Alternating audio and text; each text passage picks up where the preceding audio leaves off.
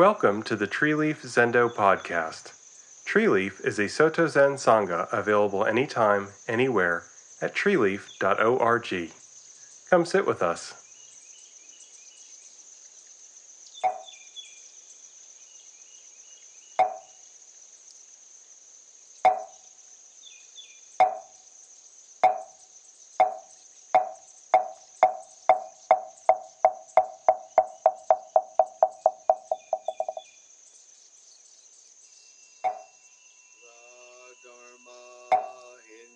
Incomparably profound is always encountered yet rarely perceived. Now we see, hear, receive, and maintain this. May we all realize the Tathagata's true meaning. Thank you, Zendo. So can everybody hear me? Okay. I hooked up a new microphone, and I realized that might not have been a good idea because we knew that the old microphone at least worked. So, hello, everybody. It's wonderful to see you. I haven't given very many talks, so, cut me some slack, use a big grain of salt, all that stuff. So as Zendo mentioned, I'm hooked up to the internet, 21st century style. And the big reason for that today is that for the last 18 months or so, my wife and I have been working on building a new home, which Zendo would have brought a hammer or something as a prop, but I'm actually sitting in the prop. So this is it, that wall and that door and all that stuff out behind it. It's all a new structure. So it's been challenging. I think Zendo at some point told me he read that it's actually it's like a death in the family or facing sickness or something in terms of like just a big stressor is buying a new home or building a new home or whatever. And it's a lot of change. And so, yeah, it was a little bit of stress. And I guess that's kind of what I wanted to talk to you about is it has been stressful. And, we sit and we study the Buddha's words and we do these things and stress still happens. We're householders, right? We are living out in the world. We have jobs and families and children and responsibilities. And so, it's tough sometimes. And so this was an example of tough. And it got me thinking, and I guess I thought I'm going to start with just a little story about this process for me of building a home and having to find a way to deal with the stress of doing that. We really wanted to build a home that was 3 generations. It's my wife and I and our son, but also my mother-in-law, who's come to live with us. She has some health issues and needs a little bit of help, and we wanted her close by where we could help out. And then my wife and I also are self-employed, and we need a space for our business. So it's a lot of stuff under this roof. It's a big roof. And we knew this was something we'd only do once. I don't think we'll do this again. Please, I hope we don't do it again. But that being the case, we also really wanted to try to do something that was socially conscious, environmentally conscious, was beautiful, kind of reflected our aesthetic and view of the world. So it's got solar panels on the roof, and it's very well insulated. And the term of art nowadays is it's not a high efficiency home. It's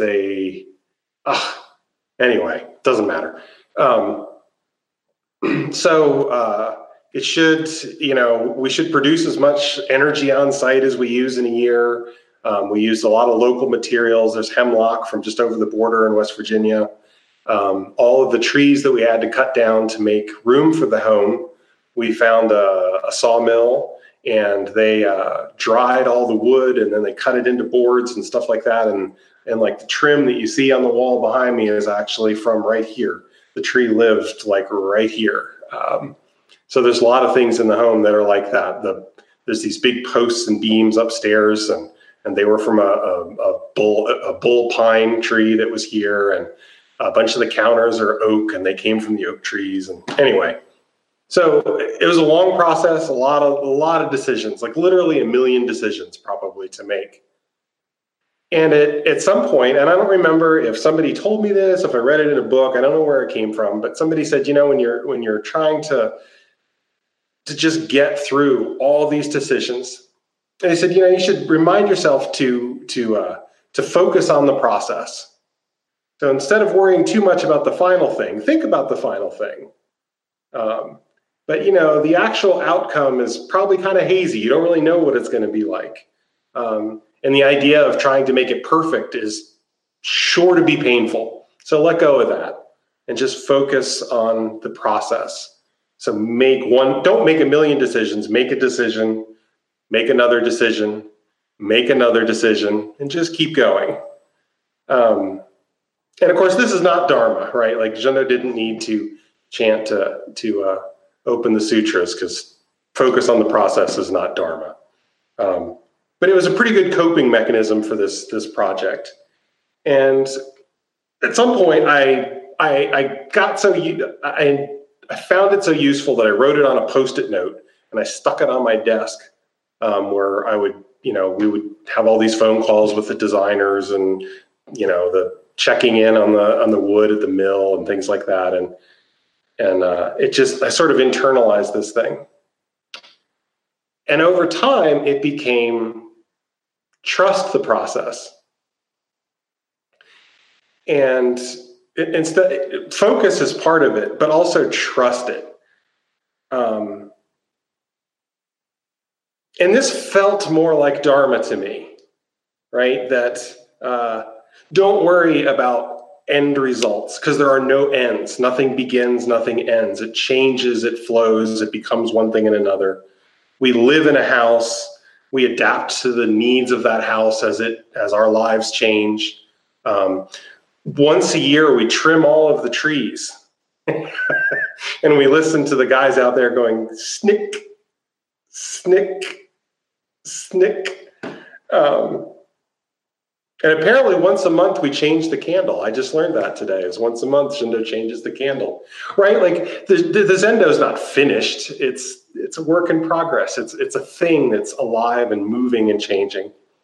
And this is the way our lives work too, right? Like we live in these bodies just like we live in our homes, and these bodies adapt to needs as they arise. And ultimately they will decay too, just like our homes. So I don't know, after a while, I started to think about everything as a process, right? It's not just building a house, it's everything we do as a process. And if we trust the process, the whole world just unfolds moment by moment by moment. And we don't forget what our goals are. It's good to have goals, but we don't think we're going to get there and get the thing and then be finished, right? Like we all know that won't happen, right? Like, so instead we just trust the process. It's going to unfold. No matter what we do, it's going to change and something new is going to arise. And anyway, so this trust the process, which came from focus on the process, I eventually got rid of my Post-it note and I wrote trust the process, and I stuck that on my desk. And still probably not Dharma, but I wondered about it, right? Like it feels kind of like something maybe the Buddha would have said. And I guess this is true across most forms of Buddhism, but certainly in the Mahayana, we have this idea of the 4 seals. And seals in the sense of like, you would stamp a thing to say this is true Dharma. This is the real enchilada. And they're kind of a litmus test to see if a teaching is in line with Buddhist teaching. Because in the Mahayana, we have lots of people, they're teaching, there's new teachings. The texts and the teachings of Mahayana Buddhism are alive. And Zhendo expresses a Dharma that probably at no point did the Buddha say that. But we can ask, well, is that in line with Buddhist teaching? And I'd like to say that, yes, I think that's usually true. So that's what these four seals are about. And they give us a way to look at a teaching and say, is this in line with sort of Buddhist teaching? When somebody posts a Facebook meme and it sounds nice, like we could use these four seals to say, well, it does sound nice, but is that Buddhism? So what are these four seals? These are kind of my wording of them. I looked at the Wikipedia and I read some articles and stuff like that. So, take the way I worded these with a grain of salt, because everybody's going to word them a little differently because we're translating from Sanskrit and all that kind of thing. So the first seal, all phenomena or compound things or dharmas, I'm just going to say compound things. All compound things are empty without an inherent or self-existence. 2, all compound things are impermanent. 3, all emotions are dukkha.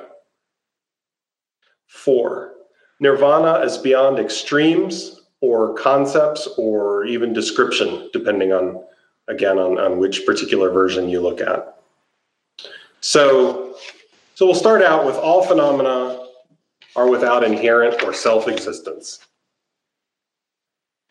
And I guess the easiest way to look at this is really anything we examine, anything we can touch, anything we can think, any dharma is always going to be made of other things. So,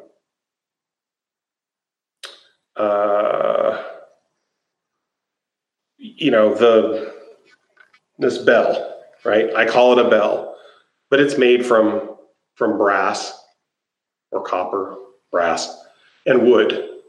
Okay, cool. So we found it. There's wood, and then there's copper. But of course, the wood is made from fibers and water and sunlight, and well, what's the fiber made from? Well, I don't know. A chemist or a biochem person could tell you, but we could pick it apart and pick it apart and pick it apart and pick it apart. And so, I think it's not too hard to see that we accept that everything that we look at is made up of other things. But I think the second part of it is that the important bit of this is that it doesn't have an inherent self-existence. And that says that there's not a thing that defines that bell as bell. Bell is what I call it. Outside of my window right now, I can see like a bunch of dead branches on an oak tree. And I call them dead branches. Throughout the day, there's a pileated woodpecker who comes and hangs out on it, pecks for holes to look for bugs, and is there often enough that I'm pretty sure that somewhere in that oak tree there's a nest, because pileated woodpeckers are cavity nesters. So that pileated woodpecker, I guarantee she calls it home. I call it dead tree. It's been dead for quite a while. There's probably termites in it, and they probably call it home or even food, right? And it's none of those things, although it is all of those things for a time.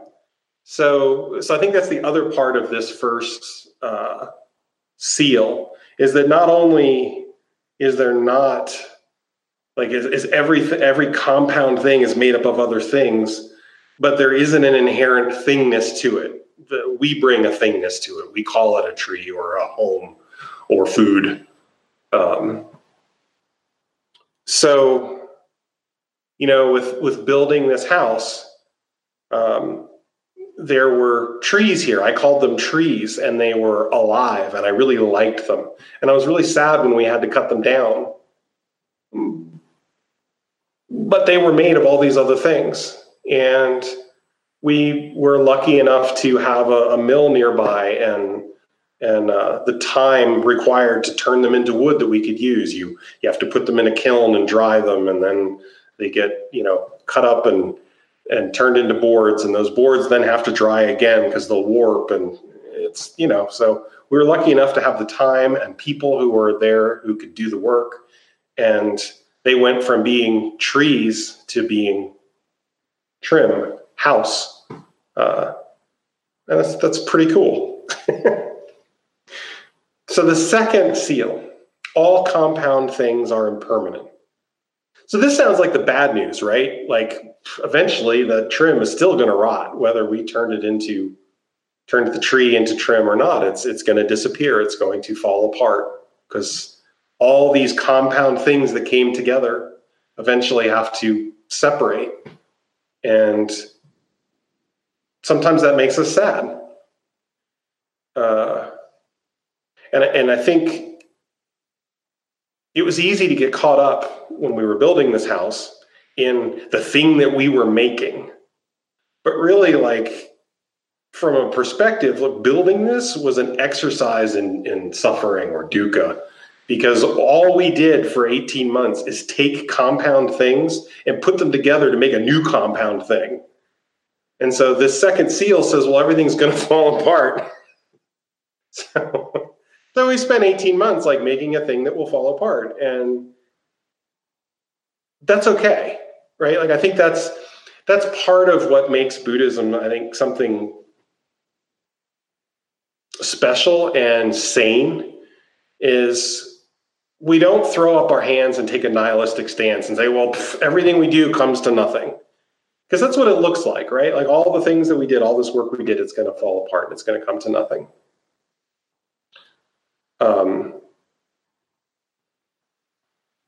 But once you realize that everything is that way,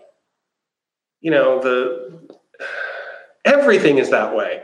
The dog poop on the sidewalk, and the Abrams tanks in front of the Lincoln Memorial, for those of you who are in the US, right? Like all the things that we like and don't like, all of it is going to come apart. All compound things come apart.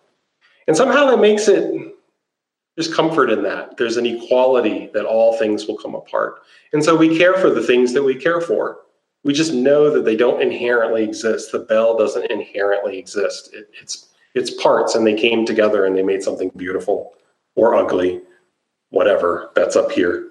And eventually they will come apart. And so I think that this is something that you can kind of struggle with, because you come to Buddhism and you find this message that there's literally no solid ground to stand on. There's no essential thing. There's no substance to my life. And that sounds, I don't know, a little scary. I think a lot of us, we do want some kind of certainty. And the only certainty that I think is offered in Buddhism is that there's no bottom. We're all treading here. And that's okay.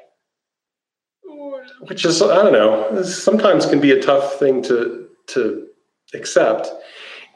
And I think that there's a lot of teachings that point at this, right? Like this is the Heart Sutra that we chant every week, right? That form is emptiness and emptiness is form. That's what it's getting at, is that there is no solidity, but it doesn't mean that things don't exist. The bell still exists. It just doesn't exist in the way that we conventionally think of it as existing in. It's stuff that came together and stuff that will fall apart. And so the way I've come to look at it, because of my silly Post-it note that says trust the process, is that everything is the process. The process is going on all the time.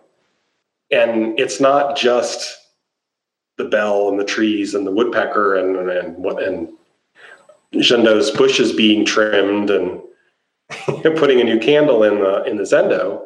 It's literally everything is like that. And I think maybe Dogen has a word that he uses sometimes in the Shobogenzo that I had a really hard time with for a while, which was uji. And I think it's translated as time being. And I had a hard time grasping it.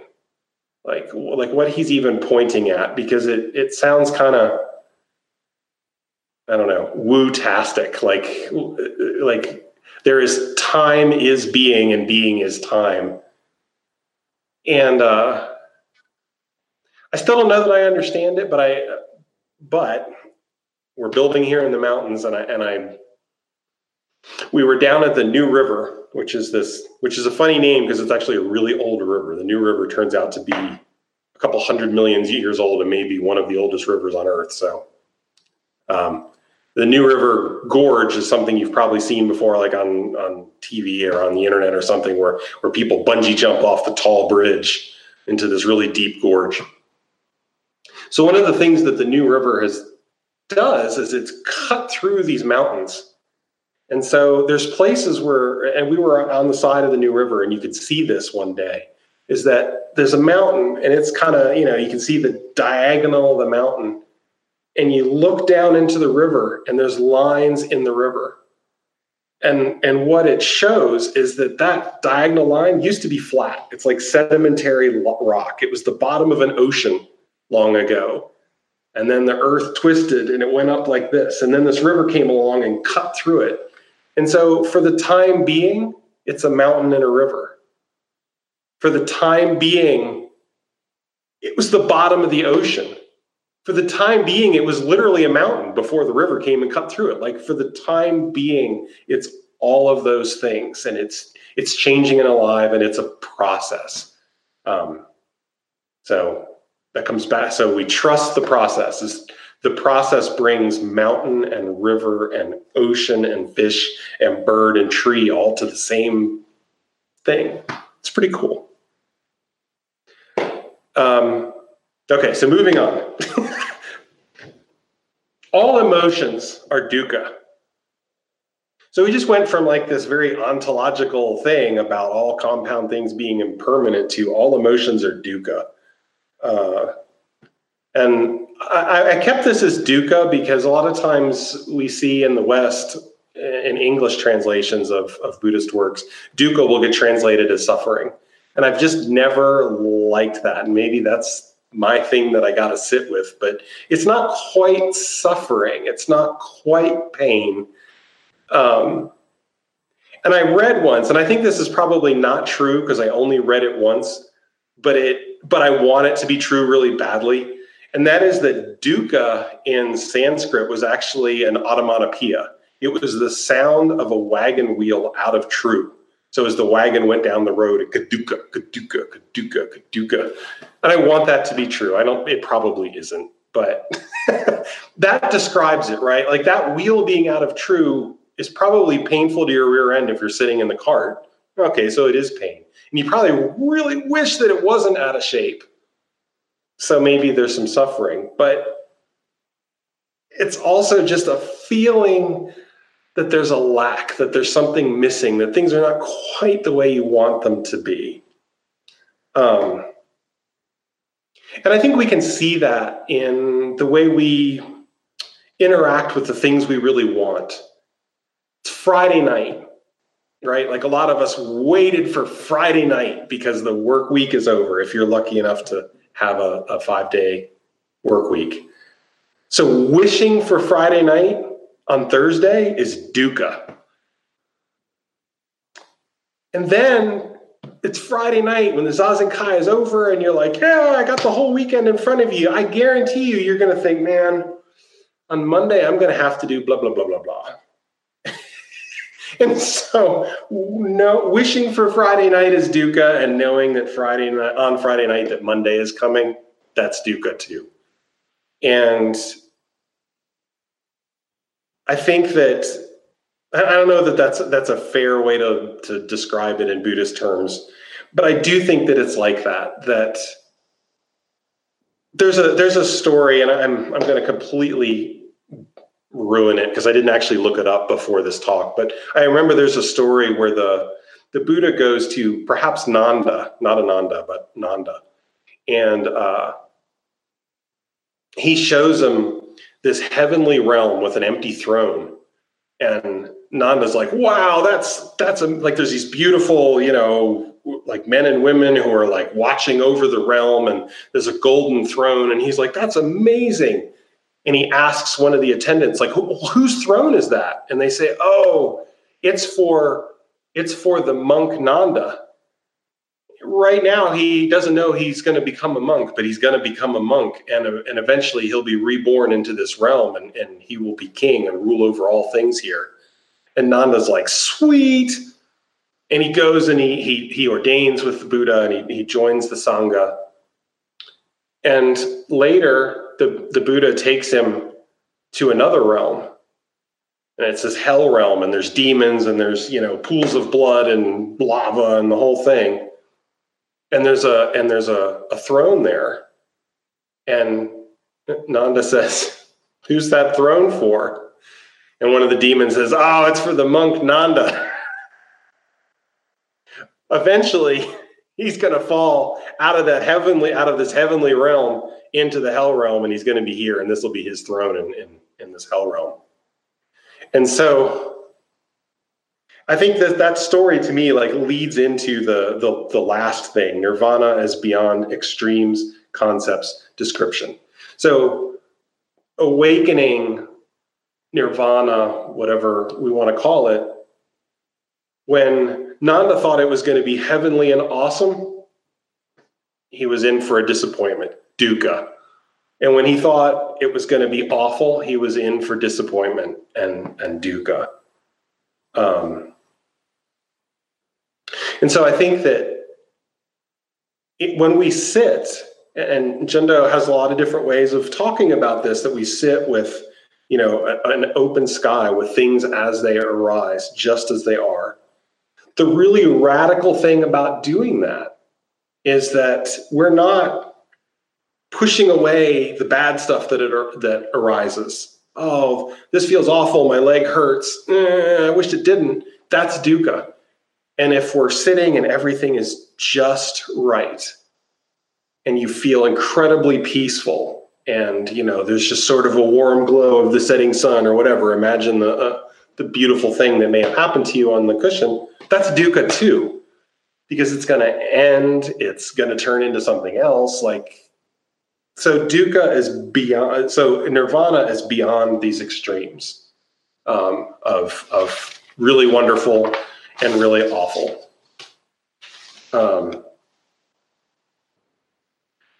And so I say that like I know what I'm talking about. I don't know what I'm talking about. I've not tasted nirvana, right? I've not tasted awakening. Well, maybe a tiny bit, a couple grains of sugar, but that's it at best. And I think you have too. For anybody that's still sitting and doing this, you probably feel like there's some sanity to this. There's a rightness to it, but it isn't about the joy and it isn't about the sorrow. So how do we relate to that? Well, I think, in Soto, everybody will say, well, just sit. Another way I think we could say it is don't push. Don't fret about outcomes. Trust the process. Not trust the process because one day you're going to get a house and one day you're going to get enlightened. That's not it. That's not quite it. Trust the process. Just it unfolds. It unfolds. The Buddha woke up and he still sat. Why did he still sit? It's like this, why would he do such a thing? He awakened to the way all things were, and then he went and sat again. So there must be something to the process. So trust the process. So trust the process. Is it a Buddhist teaching? No, I don't. Probably not. But it was, for me, it literally became this thing that I kind of was like holding it up against Buddhist teachings and thinking about it. And then Jendo asked if I would do a talk, and I'd really been running this thing around in my head. So here you go. Here's my talk. It's actually a big fat question: is trust the process in line with Buddhist teaching? I don't know, but it's probably as good as use the force or Nanu Nanu. If anybody remembers Nanu Nanu, I might be dating myself there. But okay. Well, and then so the last thing I wanted to do is read you a little poem by a guy that a bunch of us know really well, who built a house. I'm not going to read the title of it, so I want to see if you remember it. I've built a grass hut where there's nothing of value. After eating, I relax and enjoy a nap. When it was completed, fresh weeds appeared. Now it's been lived in, covered by weeds. The person in the hut lives here calmly, not stuck to inside, outside, or in between. Places worldly people live, he does not live. Realms worldly people love, he does not love. Though the hut is small, it includes the entire world. In 10 feet square, an old man illumines forms and their nature. A great vehicle bodhisattva trusts without doubt. The middling or lowly can't help wondering, will this hut perish or not? Perishable or not, the original master is present, not dwelling north or south, east or west. Firmly based on steadiness, it cannot be surpassed. A shining window below the green pines, jade palaces and vermilion towers can't compare with it. Just sitting with head covered, all things are at rest. Thus this mountain monk doesn't understand anything at all. Living here, he no longer works to get free. Who would proudly arrange seats, trying to entice guests? Turn around the light to shine within, then just return. The vast, inconceivable source can't be faced or turned away from. Meet the ancestral teachers, be familiar with their instructions, bind grasses to build a hut, and don't give up. Let go of hundreds of years and relax completely. Open your hands and walk innocent. Thousands of words, myriad interpretations, are only to free you from obstructions. If you want to know the undying person in the hut, don't separate from this skin bag, here and now. That's the Song of the Grass Roof Hermitage by Citeaux, which we read last year, the year before. So, 10 feet square. I don't think he could have fit a business and mother-in-law in, but, you know, I still agree with him. So that's it. That's my talk. Anybody have any questions or comments? Okay, we'll take some questions. I just want to drop in one point. Don't think that even though we're householders, that Master Dogen didn't face this. There's a whole, it's about 2 years in his record of his activities and talks where everything just stops. And it's the period when he was building Eiheiji.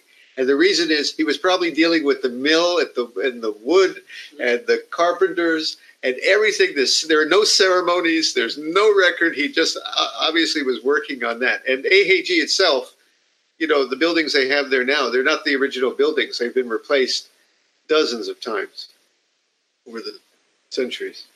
Anyone have a question for our master builder here? You're building a house, Danny? Any question? Well, I was kind of wondering. Well, thank you very much. That was very inspiring. So I was kind of wondering if you talk about the impermanence of things, if this kind of reminded you of not getting too attached to things.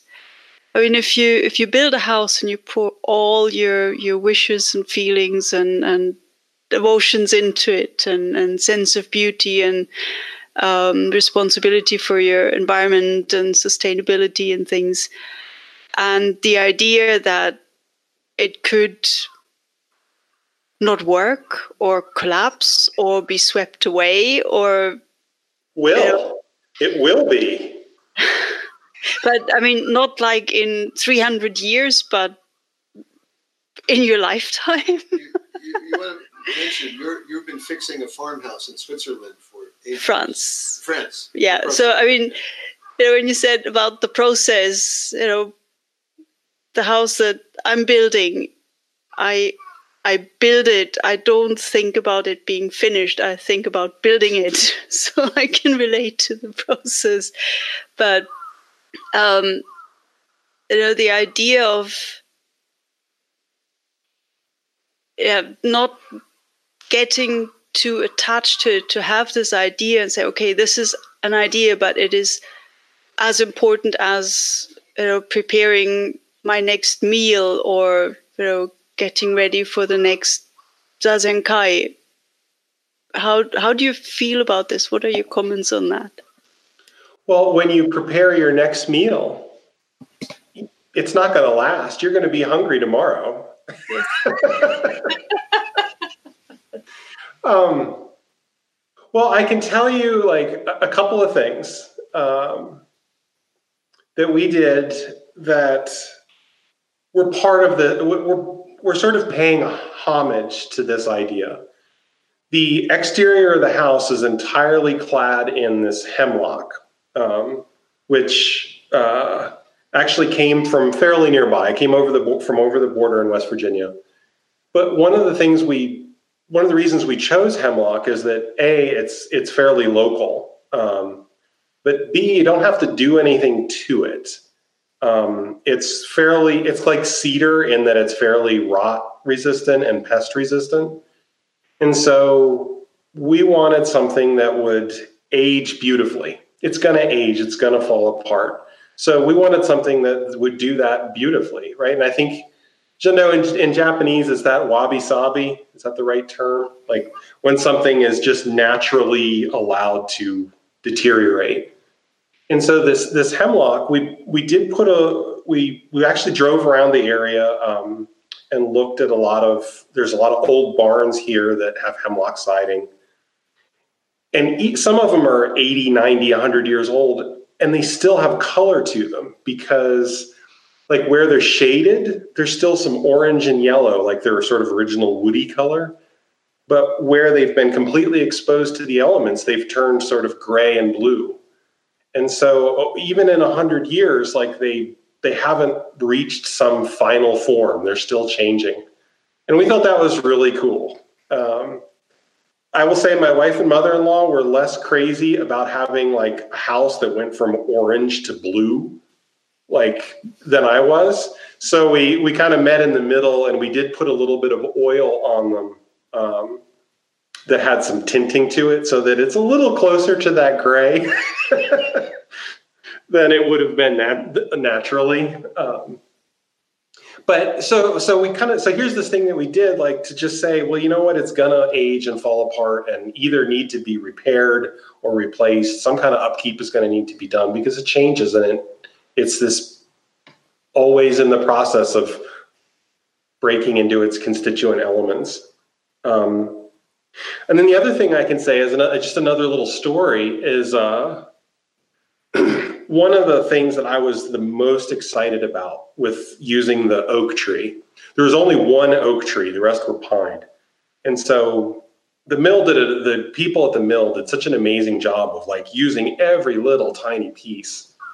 But one of the big things we wanted to do with that oak is turn it into one of the countertops in the kitchen.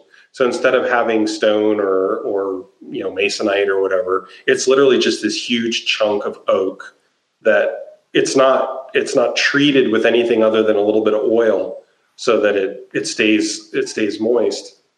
And so it's almost like one big cutting block, like if you have a chopping block. So it was this big plan is we're going to let that oak just be a huge slab of oak, and we're going to cut our vegetables right on it. And it was going to be 2 inches thick. So 2 inches, really big and thick. And I was excited about it. So just before they got ready to do the final planing of it to turn it in nice and smooth, they discovered that there were borer beetles living inside of the wood, and they had survived the first trip through the kiln, and they just had stayed dormant in there, and now they were slowly like making their way out, which wouldn't be a problem, except that then they leave little holes in it, and if you're preparing, when you wash it or whatever, water gets down in it, and it could, harbor bacteria and be bad for food handling. So we had to have them plane it down to thinner and put it back in the kiln. And the kiln thing is not like, I pictured it as this like huge oven, and it's not. It's just kind of a place that keeps it really warm. And so the bugs actually can leave. So, we weren't we weren't violating the precept not to take life, because the bugs had an opportunity to leave if they wanted. But so even here, here we are, we're planning for this beautiful thing. It's going to be brand spanking new, this countertop. Like, there's literally bugs eating their way out of it. And I don't know, something about that was like a really important teaching, that like this whole thing is still changing. And so, I don't know, that was part of this thinking about it as a process as opposed to a thing. I don't know. Is that helpful at all? Yes. Thank you. Thank you. Anyone else? All our householders. Yakshim, you're still a renter? Yes. Someday. Okay. I'll ask a question. And it's kind of the term can be serious, because there are actual homeless people in this world, and we all wish they had beautiful, safe, warm houses for themselves. But how do you see the two words coming together? Homeless, like homeless Kodo, our Nishijima Roshi's teacher, who he was free and wandered everywhere, so he was homeless. And you're a householder, so you're fixed to a place. How do these two terms come together for you? I guess it's a matter of, two answers. The straight, like, boring answer is that I'm a little uncomfortable with it. I mean, I'll be completely honest. I'm a little uncomfortable with it. It's huge. It's beautiful. I'd be lying if I said I didn't feel a little guilty about this thing that we've done. I'm also really grateful for the work that I'm able to do, that my wife is able to do, the fact that my mother-in-law had saved up all this money. I mean, she's not just living with us, she helped pay for this whole process and all that. So I'm sometimes a little uncomfortable with where I am with that. Now, I think the other answer so that's maybe the relative answer. I think the other answer is that ultimately, we're all homeless in the sense that there's no solid ground to stand on. Everything is shifting and in motion, and let go of it now or let go of it later, because eventually you're going to have to let go of it. And so I think that comes back to this Buddhist concept of grasping or attachment, that it wasn't. The Buddhist teaching, I think, on attachment is not just like, oh, I love my dog or my wife or my kid or my house or my whatever it is that I love. But it's the grasping, it's the holding on to it, not wanting it to change. That said, I'm not homeless. I'm not Kodo Sawaki or, so many monks and nuns that have come before and are alive right now in the world, literally homeless. I am not like them.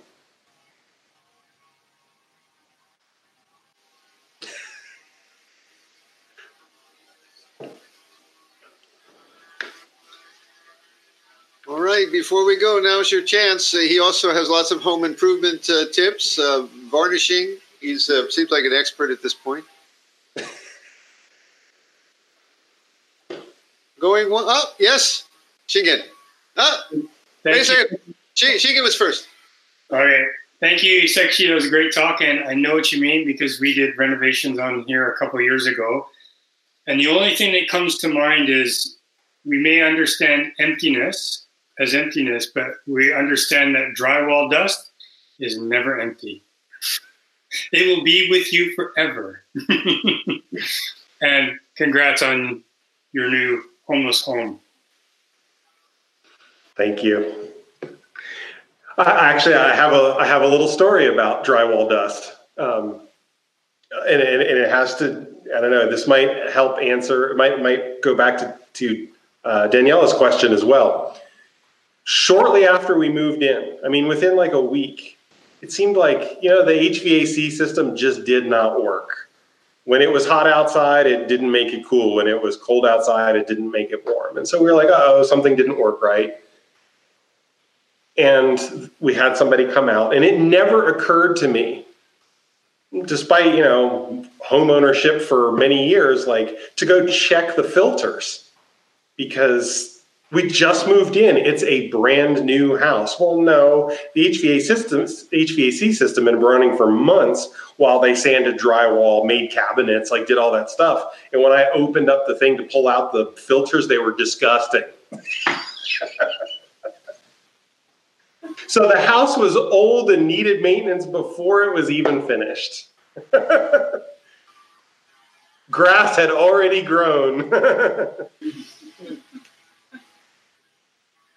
Kyonin, you had a question? Yes, thank you, Sekshi. Wonderful, wonderful talk. And I really like how you put it very clear that it is the process of life, not actually the final goal of what we're going towards in our personal struggles. But you said that building your house is not dharma. I think you're saying that it's not like coming from the Buddha or Dogen, but being aware, being present, being mindful of everything that's going on in one time in your life, and being aware of the lessons, and being able to translate them into English so we can understand.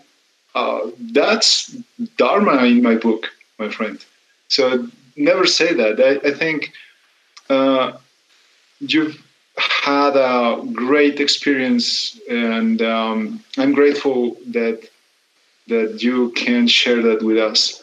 And I will also be grateful if I can spend maybe a couple of months in vacation at your new home. All of us together. Right. He's got the room now. Yes. And the internet. So even if you can't come, you can join in. All right. On that note, I guess I'll recite the verse to close the sutras, because this was definitely the Dharma. All right. Oh, and the dog has joined us. May the merits of these teachings penetrate into each thing in all places, so that we and every sentient being together may realize the Buddha's way. Thank you for joining us for the Tree Leaf Zendo podcast. Tree Leaf is an online practice place for people who cannot easily attend a Zen center due to health, location, work, childcare, or family needs.